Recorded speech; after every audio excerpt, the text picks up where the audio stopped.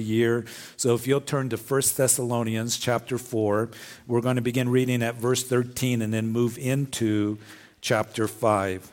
1 Thessalonians chapter 4, as we're going to read about the resurrection, the comfort of Christ's coming, that Paul gives them truth that we need to be established in as well. This is a great time to remember to turn our ringers off our phones.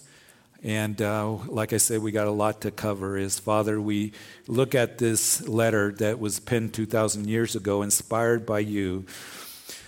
As Paul, the human instrument, put these words to the page, and they're for us today more than ever, that there is a blessed hope. And I pray that this morning, that as we begin a new year, that we will be reminded of what is ahead for us.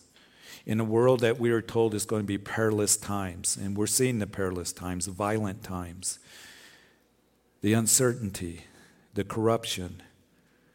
Lord, the things that are before us that concern us greatly.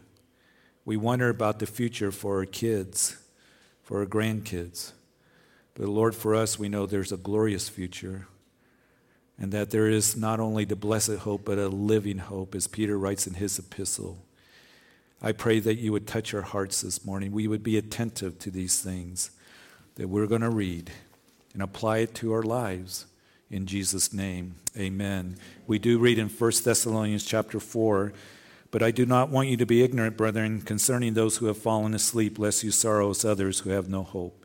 For if we believe that Jesus died and rose again, even so God will bring with him those who sleep in Jesus. For this we say to you by the word of the Lord, that we who are alive and remain until the coming of the Lord will by no means precede those who are asleep. Verse 16. For the Lord himself will descend from heaven with a shout, with the voice of an archangel and the trumpet of God. And the dead in Christ will rise first, and then we who are alive and remain shall be caught up together with them in the clouds to meet the Lord in the air. And thus we shall always be with the Lord. Therefore, verse 18, comfort one another with these words. And in chapter 5, remember that when this letter was originally written, there was no chapter breaks. But concerning the times and the seasons, brethren, you have no need that I should write to you, for you yourselves know perfectly that the day of the Lord so comes as a thief in the night. For when they say peace and safety, then sudden destruction comes upon them, as labor pains upon a pregnant woman, and they shall not escape. But you, brethren, are not in darkness, so that this day should overtake you as a thief. You are all sons of light and sons of the day, and we are not of the night nor of darkness. Now, 1 Thessalonians is part of what is called the early epistles. Galatians, that we're going to continue with next week. We've got 2 more chapters. Galatians, 1 and 2 Thessalonians, called the early epistles. Paul's writing this from Corinth on his second missionary journey. He had just established the church at Thessalonica. And as we know that he's writing to this young church, matter of fact, he writes to them about what is called the blessed hope. That's what he calls it, the rapture of the church. The blessed hope is he's writing to Titus in that pastoral epistle. And he is given that blessed hope to them so that they can be comforted. This church, the Christians, were going through persecution. They were going through difficulties. They were very young. And as he writes at the end of chapter 4, comfort one another with these words, again, as he is writing about that comfort, he did not want them to be ignorant concerning the resurrection. Now, Paul, as he writes to this church in Greece, very close to Mount Olympus, and in the Greek culture, in ancient times particularly, they gave no hope for the afterlife. It was very dark, if you would. And what happens when someone died is what the philosophers would say, is that there is no hope. Hope is for the living, not for the dead. Many of the Greek tombstones that they had excavated in ancient times had the words on it, no hope. Their thought was, they believed that when you died, that you went to a place that was similar to Hades that you read about in Luke chapter 16. And from there you would cross over a river, Styx, escorted by someone, and you would end up in a beautiful field, or you ended up in Tortotus. That was a place of torment. It was very negative, their thoughts of the afterlife. It was fearful, and they did not, for the most part, believe in the resurrection. And we see that clearly in the scriptures. You recall on Mars Hill in Athens that Paul spoke to the Greek philosophers in Acts chapter 17. And he spoke to them about the resurrection, and it tells us that he was mocked. He would write to the Corinthians, Corinth only about 50 miles south of Athens, very much influenced by the Greek culture. And as he writes that first letter to them, he writes to them about the resurrection. Chapter 15 of 1 Corinthians is the longest chapter in that book. And the reason that he's writing to them, because there were some who were preaching that there is no resurrection. Now, keep in mind, as we discussed a few months ago, as we went through the book of Daniel, in Daniel chapter 12, the resurrection speaks of eternal life, but having a new heavenly body. And as the resurrection is explained to us in the scriptures, we don't fully understand it, but we can grasp that we one day, because Paul, as he writes in 1 Corinthians 15, the very foundation of our faith is the resurrection of Jesus Christ. He bodily rose from the grave, and because he rose from the grave, then we have the promise that we're going to be resurrected, that our bodies will be raised from the grave as well. And he is the first fruits. Everyone will follow in their own order, but the resurrection is when we get our new heavenly bodies. Now, there's actually everyone who is going to be resurrected. It was Jesus that spoke of two resurrections. Remember that he said in John's gospel that those, as he claims to be the resurrection and the life, that there would be those that will hear his voice from the graves. They will be resurrected, to those who have done good to resurrection to life, and those who have done evil to the resurrection of condemnation. You recall in Daniel chapter 12 that we read that many of those who sleep in the dust of the earth shall awake, some to everlasting life and some to everlasting contempt. So Paul here is reading about the resurrection at that time when the trumpet will blow, and then we will be meeting the Lord in the air, and we will get our new resurrected bodies. Now, I want you to be established in this truth. There are those who will teach a soul sleep, and that's a false doctrine that has crept into the church, different circles of Christianity. They say that when you die, your soul sleeps until the rapture of the church. That's not what the Bible teaches. Paul, when he's writing about the resurrection, that you're going to get that new heavenly body, he tells us to be absent, 2 Corinthians chapter 5, to be absent from the body is to be present with the Lord. So when you breathe your last and you close your eyes, that you immediately, believers, go to be with the Lord. And that is a comfort for you and for me. Those of you who have loved ones who are believers, that they're with the Lord. But when that trumpet blows at the rapture of the church, then we're going to meet the Lord, and we will be uniting our bodies, our new heavenly bodies, with our spirit that is with the Lord. So it's a hard concept to understand, but that's what the Bible declares. And as Paul is writing to the church at Thessalonica, Timothy comes to him when Paul's in Corinth, and he gives a report to Paul concerning the church because they were going through persecution. They were a young church. They were going through a lot of difficulties. He was concerned for them. So Timothy comes back to give a report. He says they're doing well. They're staying strong in their faith. But apparently they were confused about this whole subject of the resurrection. So Paul here is writing to them because he says, I don't want you to be ignorant about those who have fallen asleep. That is a term for those who have died. And Paul tells them in verse 15, let's read it again of 1 Thessalonians 4, that for this we say to you by the word of the Lord, that we who are alive and remain until the coming of the Lord will by no means precede those who are asleep. Then he explains it in detail in verses 16 and 17. For the Lord himself will descend from heaven with a shout, with the voice of an archangel, and with the trumpet of God, and the dead in Christ will rise first. Then we who are alive and remain shall be caught up together with them in the clouds to meet the Lord in the air, and thus we shall always be with the Lord. And then he writes that you comfort one another with these words. And as you comfort one another, you're comforted by this truth of the blessed hope. You can give that comfort to others as well. The apostle here, inspired by the Spirit of God, is telling us of a wonderful truth that there will be a time, a generation of Christians who are alive and remain shall be caught up. It's the Greek word harpazo, and it has the meaning of a sudden taking, a sudden snatching to meet him in the air. When Paul wrote to the Corinthian believers later, in chapter 15 of 1 Corinthians, verse 51, he says, "Behold, I tell you a mystery." Whenever you read that word mystery in the New Testament, it's not having the meaning of who done it, all right? It is a truth that is being revealed that we can understand. So he says, "I tell you a mystery, that we shall not all sleep," that is, we shall not all die. There's going to be a generation of Christians that will be alive, and we shall all be changed in a moment, in the twinkling of an eye. That's the speed of light. At the last trumpet, for the dead will be raised incorruptible, and we will be changed. Now, the early church, I don't think, had terms and jargon like what we use today.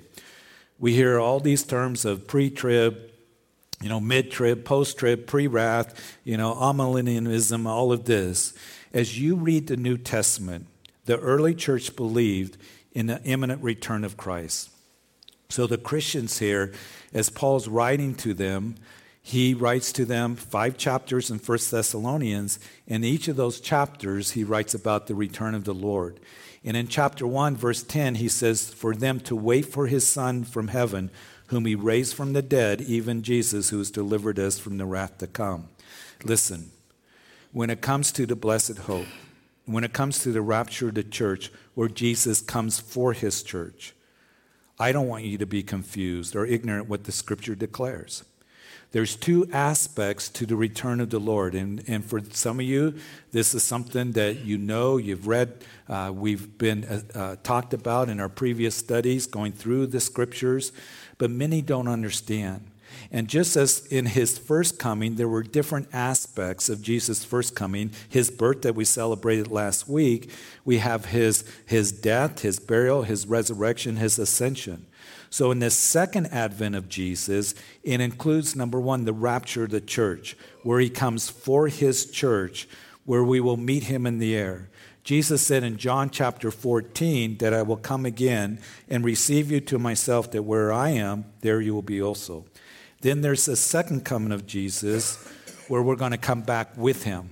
And the Bible is very, very clear that will take place at the end of that 7-year period called the tribulation period. It's recorded for us in Revelation chapter 19, and it tells us that the second coming of Jesus Christ, where he comes back literally, he comes back physically, he'll touch down on the Mount of Olives.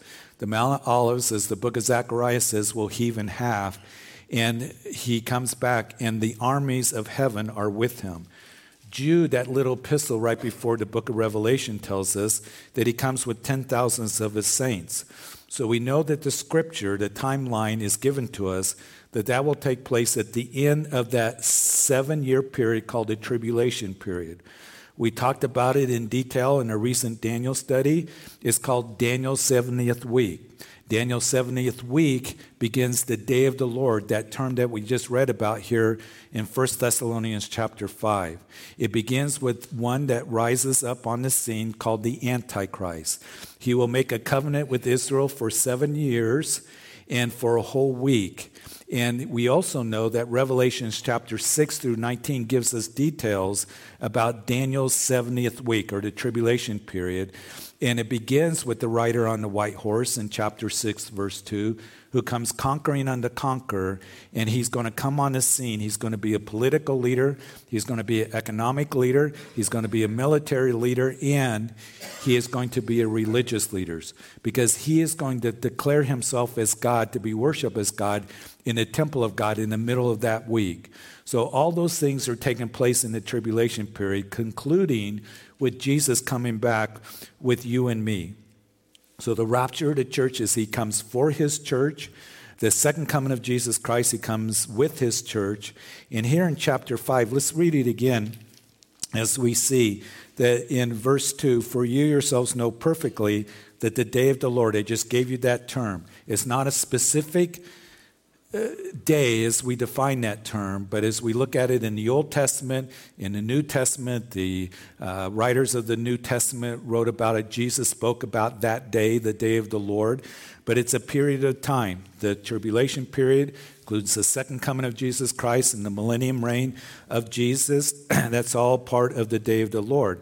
But when it concerns the day of the Lord, that verse 3, when they say peace and safety, then sudden destruction comes upon them as labor pains upon a pregnant woman, and they shall not escape. But you, brethren, are not in darkness, so that this day, what day? The day of the Lord should overtake you as a thief. Because you're all sons of light and sons of the day. We're not of night nor are of darkness. The scripture is very, very clear to you and to me. As we, on this New Year's Day, meet together, that there is a promise of a blessed hope, the rapture of the church. And don't let anybody tell you that there is no rapture. Sometimes people say, there's no rapture. The word rapture is not in the Bible. Well, it is in the Latin Bible. Because that word harpazo in the Greek, a sudden taking, is the Latin word raptures, where we get our English word rapture, a sudden taking. So it is taught very clearly in the scriptures. And the Lord is going to come for us to meet him in the air, comfort one another. You have a blessed hope, Peter writes, that we have a living hope. And sometimes I'll hear someone say, well, we shouldn't be concerned about or looking for the return of the Lord, the rapture of the church. Listen, this is a young church. Paul was with them for a very short time. Acts chapter 17 indicates that Paul may have been there in Thessalonica for a little over 3 weeks. And he talked to them about the rapture. He talked to them about the day of the Lord, the Antichrist, the falling away. We know that from 2 Thessalonians chapter 2, because Paul talks about all these things and says, don't you remember when I was still with you, I told you these things. You see, he wrote that second letter to them a year after this first letter because they thought they had missed the rapture. Paul says, no, you haven't missed the rapture. The day of Christ or the day of the Lord won't come until Antichrist is revealed and there is a falling away. It's a study for another time that we can look at in detail. But they thought that they were in the day of the Lord. They were troubled. Paul says, no, don't be troubled. Don't be shaken in mind as though the day of Christ or Lord had come. And they would be shaken because there was a false letter that had Paul's name forged on it, or there are those who were given false prophecy, or by spirit, he says, given that the day of the Lord, they were in it. They were in the tribulation period. And Paul here, as he writes in chapter 5 of 1 Thessalonians, that when that does happen, sudden destruction comes. So you can understand why they were concerned. They shall not escape. And notice, though, something very important. Notice the change of pronouns. When it comes to the rapture, it is we will meet the Lord in the air. When it comes to the day of the Lord, they shall not escape. So he says, I was with you, I talked to you about these things, that it hasn't changed. And they will not escape, and the day of the Lord so comes as a thief in the night, that is unexpectedly. But you, brethren, verse 4, are not in darkness, so that this day should overtake you as a thief. And then in verse 5, we're sons of the light, not of the night, nor of darkness. When Jesus in Luke's narrative would talk about his return, the return of the Son of Man, he would say it'd be like the days of Noah and the days of Lot. And we know that in the days of Noah, as he built that ark, he's a preacher of righteousness. And he built that ark, it's believed, for 120 years. He built that ark, and he's preaching righteousness. The people that were there weren't expecting it to rain. It had never rained before because the climate was a lot different. And so as he preached to them, all of a sudden he's put into the ark, the door closes, and then the rain would come. So the judgment would come suddenly, unexpectedly. We know in the days of Lot, as you read the book of Genesis, as Lot was in the city of Sodom, he also sat at the gate of Sodom, which was a place of leadership. The New Testament calls Lot righteous Lot. And as the angels came to take Lot and his family out, they didn't believe that judgment was going to come. They didn't believe that, that fire and brimstone was going to come upon them. And when they told their family, they said, no, there's no judgment. I mean, it was economically prosperous, culturally stimulating. They wanted to stay there. They lingered, and the angel said, you need to leave, Lot. You need to get out of here and your family. You need to go because we can't do anything to this city until you're taken out. And I believe that is a picture of you and I who have the righteousness of Jesus Christ that will be taken out of and away from the hour of tribulation that shall come upon the whole earth to test those who dwell on the earth, that we will be taken out before God pours out his wrath on a Christ-rejected world. He's going to take his bride away. So it's a picture of that as we read, but then judgment would come. It came suddenly. It came unexpectedly, completely. And as we look at this, he says, when they say peace and safety, sudden destructions will come upon them, and they will not escape. So the day of the Lord is a time where God will intervene more dramatically, more directly into the affairs of the whole world than ever before. The wrath of God being poured out on a Christ-rejected world. But Paul would write in verse 9 of 1 Thessalonians chapter 5, for God did not appoint us to wrath, but to attain salvation through our Lord Jesus Christ. And then once again, he writes at the end of that section in verse 11, that you comfort each other, edify one another. That is, that what you are to do is build each other up, encourage each other, just as you are doing. Build each other up. Remind each other that you are children of the light, not of the day. That there is going to be the blessed hope that's going to come. Which leads me to the second point that I want to make about the blessed hope, and that is imminency. It is connected with the rapture. In other words, there are no prophecies, I'm going to say it again, there are no prophecies that need to be fulfilled for the Lord to come for his church. Now, there are those who will say, and others that are around, they'll want to argue, and they'll say that, well, the imminent return of Jesus was not taught in church history until the 1800s or 1880. And that's just not true. If you do your homework, you can see that, first of all, it's all throughout the New Testament. The early church document, Didache, written in 120 AD, told the Christians that you be ready, for you do not know the hour that your Lord comes. Early church leaders taught on imminent return. The Epistle of Clemens, written in 96 AD, wrote on the imminent return. In his second epistle, he did the same thing. The Epistle of Barnabas wrote on the imminent return. He could appear at any time. Latimer in the 1400s preached imminent return. Martin Luther and John Wesley said, expect him every hour. John Calvin, the point is, the New Testament doctrine is one of imminence, believed and taught by the apostles, passed through the ages.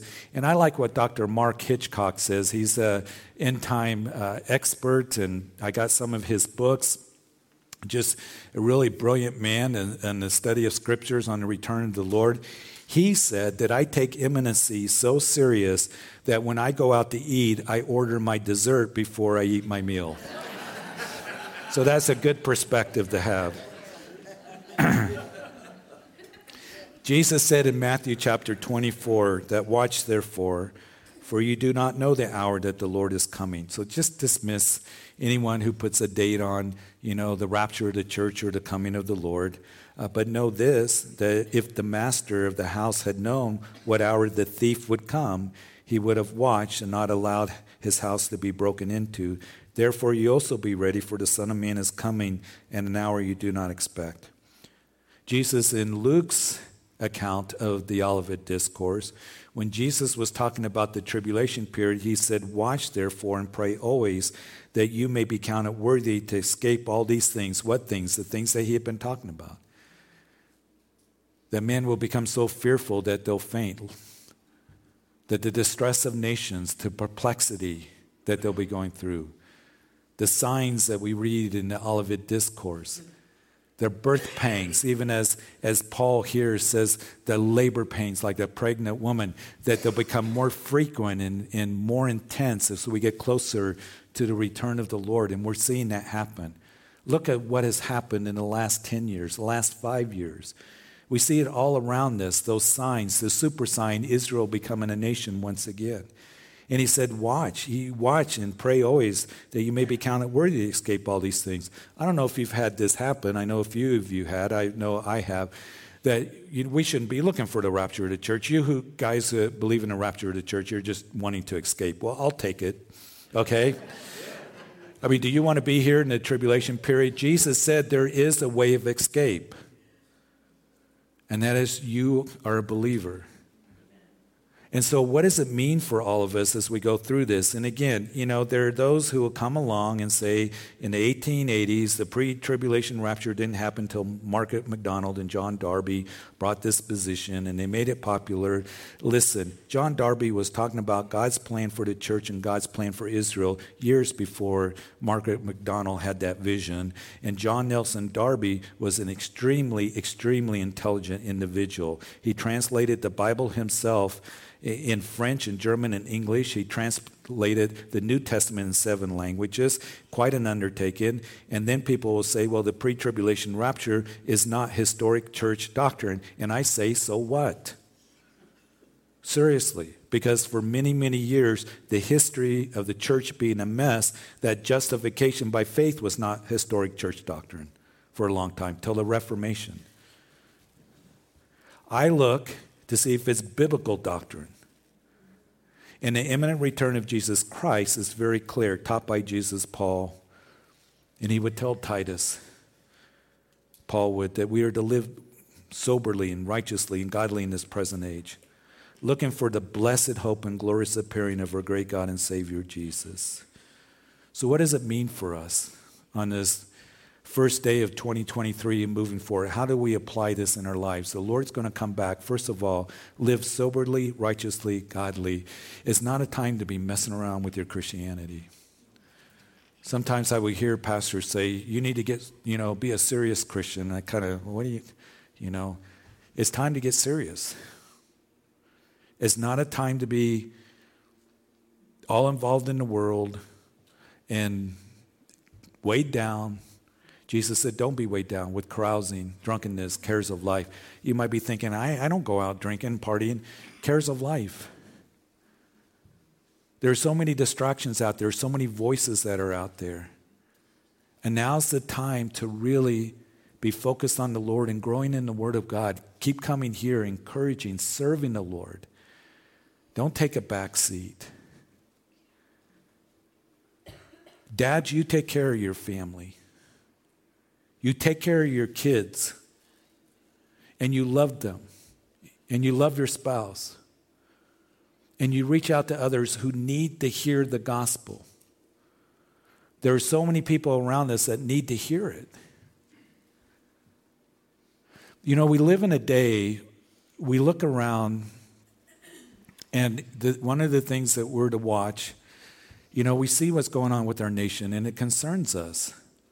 How we're in decline spiritually and morally.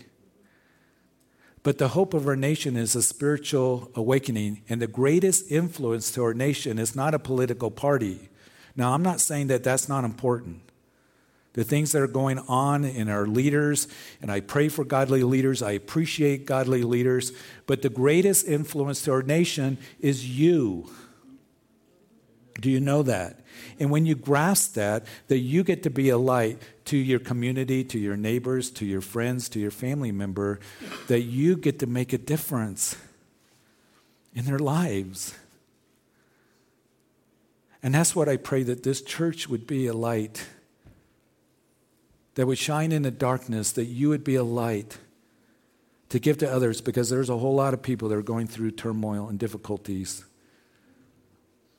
They're going through confusion. They don't know what you know. The world's going to be the world, all right? The church needs to be the church. So keep your eyes on the Lord. Be used in the days in which we're living in. Live soberly, righteously. Be about the things of the Lord. What manner of men ought we to be, Peter writes, concerning the return of the Lord, and living in holy conduct. And if you're living all carnally and being distracted by all the voices of the world, and again, I'm not saying we shouldn't be informed. Of course we want to be informed. But you be one to give words of truth and comfort to others. I was doing a memorial service down in Denver just 2 days ago on Friday. And just we do more funerals here than ever before. So many losses. And doing the funeral down there, I didn't know anybody except for the family that I was doing it for. There was a serviceman that I'm going to do a service for somebody who served our nation. I love this nation. But I told him that your hope is Jesus and gave him the gospel. Guy comes up to me afterwards and he says, I said, I recognize your voice. I listened to you on the radio. You and Ed Taylor, you guys saved my life. The Lord saved him. I was in a hopeless state, and I began to listen to truth. And then, you saved my marriage and all of this. The Lord did the work, but we get to be vessels to give truth to others. Are you giving truth? Are you loving others? And as you pray, Lord, how can I be a vessel to reach others in this messed up world? You will be amazed how God's going to use you. In between services, I just got a notice. As somebody in the community, it'll come out, I'm not going to say I can't, that they just went through a tragic loss. And Lord has been given me and Sue opportunity to be able to minister to this family, and they're going to need it. Don't go to sleep. And don't be messing around with your walk with the Lord, your Christianity. Because people are hurting. And I pray that this is a place where spiritual revival takes place and that it's a hospital for those who are lost. So live soberly, righteously. Be looking for the return of the Lord. That is a commandment. That's not a suggestion. Be paying attention to what's going on in the world, Israel. We see that Benjamin Netanyahu, for the sixth time, I've met Benjamin Netanyahu. I met him down at Ground Zero. Me and a group of pastors from Calvary Chapel were there after his first, span as being the prime minister of Israel. And we got to talk to him a little bit and standing, looking over the rubble of Ground Zero, and he's sitting there shaking his head, and he said, we warned them. His sixth term sworn in just a few days ago on Thursday, I believe. He's very much into the security of Israel. They asked him, what is the top priority in as now being sworn in as your sixth term? And Israel's politics are a lot different. They're very complicated. But he said, number one, stop Iran. Number two, stop Iran. Number three, stop Iran. So we know that Ezekiel 38 tells us of a confederation of nations that are going to come on the scene, and nations very much play a role in the end time scenario, that they're going to come against Israel when they are secure. Benjamin Netanyahu is very determined to stop Iran from making nuclear weapons. I was listening to the CIA director in an interview. They asked him about Russia and Ukraine. And of course, we've heard from Wes Bentley as we are helping them extract Christians out of Afghanistan to go to Europe. And he's been in Ukraine. But Joel Rosenberg, a good source in the Rosenberg report, was reporting this year that the Russian army has taken heavy casualties. And up to 100,000 soldiers have been killed or injured. So is Putin, is he Gog spoken of Ezekiel 38? It's too early to tell. He is Gogish. And Magog and his confederation of nations that are going to come and invade Israel, and then God's going to intervene on behalf of Israel. We do know weapons of mass destruction will be used in the battle of Ezekiel 38, because it's very clear from Ezekiel 39, the cleanup. The CIA director says we're very concerned because they have weapons in position that they use nuclear weapons. Iran, it is believed, some intelligence sources say they have a bomb. They may be even doing some underground testing. And it's going to all come to a head in that invasion of Israel, Ezekiel 38. When is the timing of that? We don't know for sure. It could be the next major war in the Middle East that we see. We see our own nation. Is there going to be a decline in our nation? We need to pray. As I said, the hope of our nation is a spiritual revival. But Europe is going to rise up, the Antichrist, and it's going to be the dominant empire, that fourth beast of Daniel chapter 2 and Daniel chapter 7. that revived Roman Empire. What does it mean for Russia and Ukraine? Are they going to expand? Are they going to then turn and go into the Middle East? They already got troops there in Israel. The CIA director, they asked him, well, what about that? I'm concerned. What about Iran? I'm concerned about that. What about China? As we get further through the decade that the threat of invasion of Taiwan increases, he says, we're concerned about that. North Korea, we're concerned about that. Those in the upper levels of intelligence, they don't sleep very well. They will say peace and safety, then sudden destruction will come upon them. There's a lot of things to be watching, praying for our nation, because I believe God wants to save our nation. And He wants to save those that are linked to you in your life. And you have opportunity to speak the gospel, the good news to them, to be looking for the return of the Lord. We'll keep updating you on things that are taking place that are of significance. But as you go through the year, listen, as you go through the year and you see the mess that's all around us, and you go through the challenges yourself and the heartaches and the difficulties, will you know that there's a blessed hope? And the Lord sees you. And He wants to give you the strength, and He wants to give you the courage, and He wants to give you His grace so you can get through day by day, and you keep looking for the blessed hope, the return of the Lord. He who has this hope purifies himself, John said. That you're not going to be all involved in the world if you really believe that perhaps today, we don't know the day or the hour, could it be today that the Lord, the one who died for me, can come for me? Because tomorrow isn't promised to any of us. That has been so illustrated in what I have gone through in ministering to families so clearly in the last couple years. You be a light, be living for the Lord. Take care of your family, guys.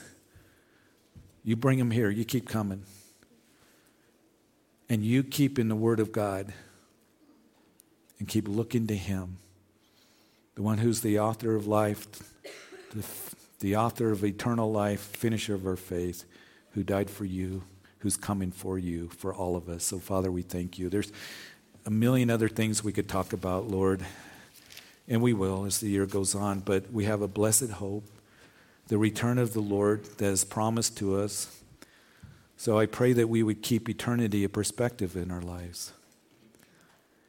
And Lord, as we conclude here, as we're going to be moving into this new year, you're speaking words to us to live soberly and righteously and godly. So I want to pray while our eyes are closed and we're praying, being respectful of others, that if you're here and you're saying, Lord, you're speaking to me. I've been weighed down with so many other things. I've been distracted by so many other voices. I haven't redeemed the time. I prioritize other things over you, not trusting you in these areas. I'm not taking care of my family like I should. Not loving my wife as Christ loves the church. I'm being carnal. My language has been terrible. I'm not being what I could be and should be. And all of us, we know that we fall short, Lord. But if the Lord's speaking to you, you know what I mean on this area. That you redeem the time. You turn to Him right now and you say, Lord, day by day, I want to walk with you in this new year and trust you. And be the man, the woman of God that you've called me to be. Listen. If the Lord is speaking to you again while we're being respectful and our heads are bowed and our eyes are closed, if that's you, just put your hand up and put it back down. God bless you. Anybody? God bless you. Blessings. So many hands. God bless you. God bless you. I see you. Father, for those who are raising their hands, for all of us, that we would live soberly and righteously in this world. To live for you, not for ourselves. And not for the world, because this world's coming to a disaster. And I pray you fill them with your Spirit. Fill them with your love. And I also want to pray for anyone, whether you're listening online or in this place this morning, that you've never made a commitment to Christ. Listen, get right with God, because tomorrow isn't promised to you. And Jesus is your salvation. He is the way, the truth, and the life. No one comes to the Father except through him. He's not a way, he is the way. He went to a cross and he died for your sins because we've all sinned. And he rose again. He cried out from the cross, "It is finished." He did the work. He paid the price. And the invitation is for you to come and to surrender to him, to admit that you are a sinner, to repent, quit going the direction you're going, and turn to Jesus for salvation and forgiveness of sin and being brought into the family of God, because he said, "No one comes to the Father except through me." He proved he's the Son of God by rising from the grave, and he loves you so much. Will you come to him right now? Don't leave this place if you're not right, if you're not sure. And you sincerely, you can pray that, "Jesus, I come and I ask you forgive me of my sins. I believe you died for me on Calvary's cross. And I ask that you be my Lord and Savior. And I thank you for forgiving me. And I thank you for this new beginning that I have in you and bringing me into the family of God. That in this new year, all things become new now. In Jesus' name." And if you are listening online or on the radio later, contact us if you made a decision for Christ. But for us today, again, if that's you, I want you to put your hand up and put it back down. I want to be more deliberate. God bless you. Anybody else making the decision for Christ? God bless you. God bless you. I see. And anybody else, Lord, that I don't see, you see. You know their hearts.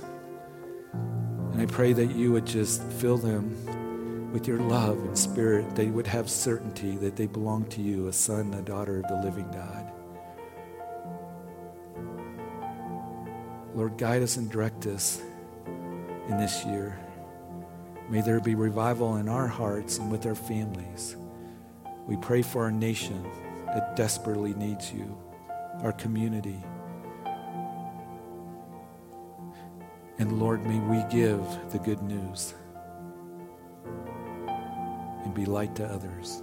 Keep us strong, Lord. Give us wisdom. For those who need provision, provide for them. Wisdom, strength, you're everything we need. Going forth in this year, may you do exceedingly abundantly above all that we ask or think. In Jesus' name.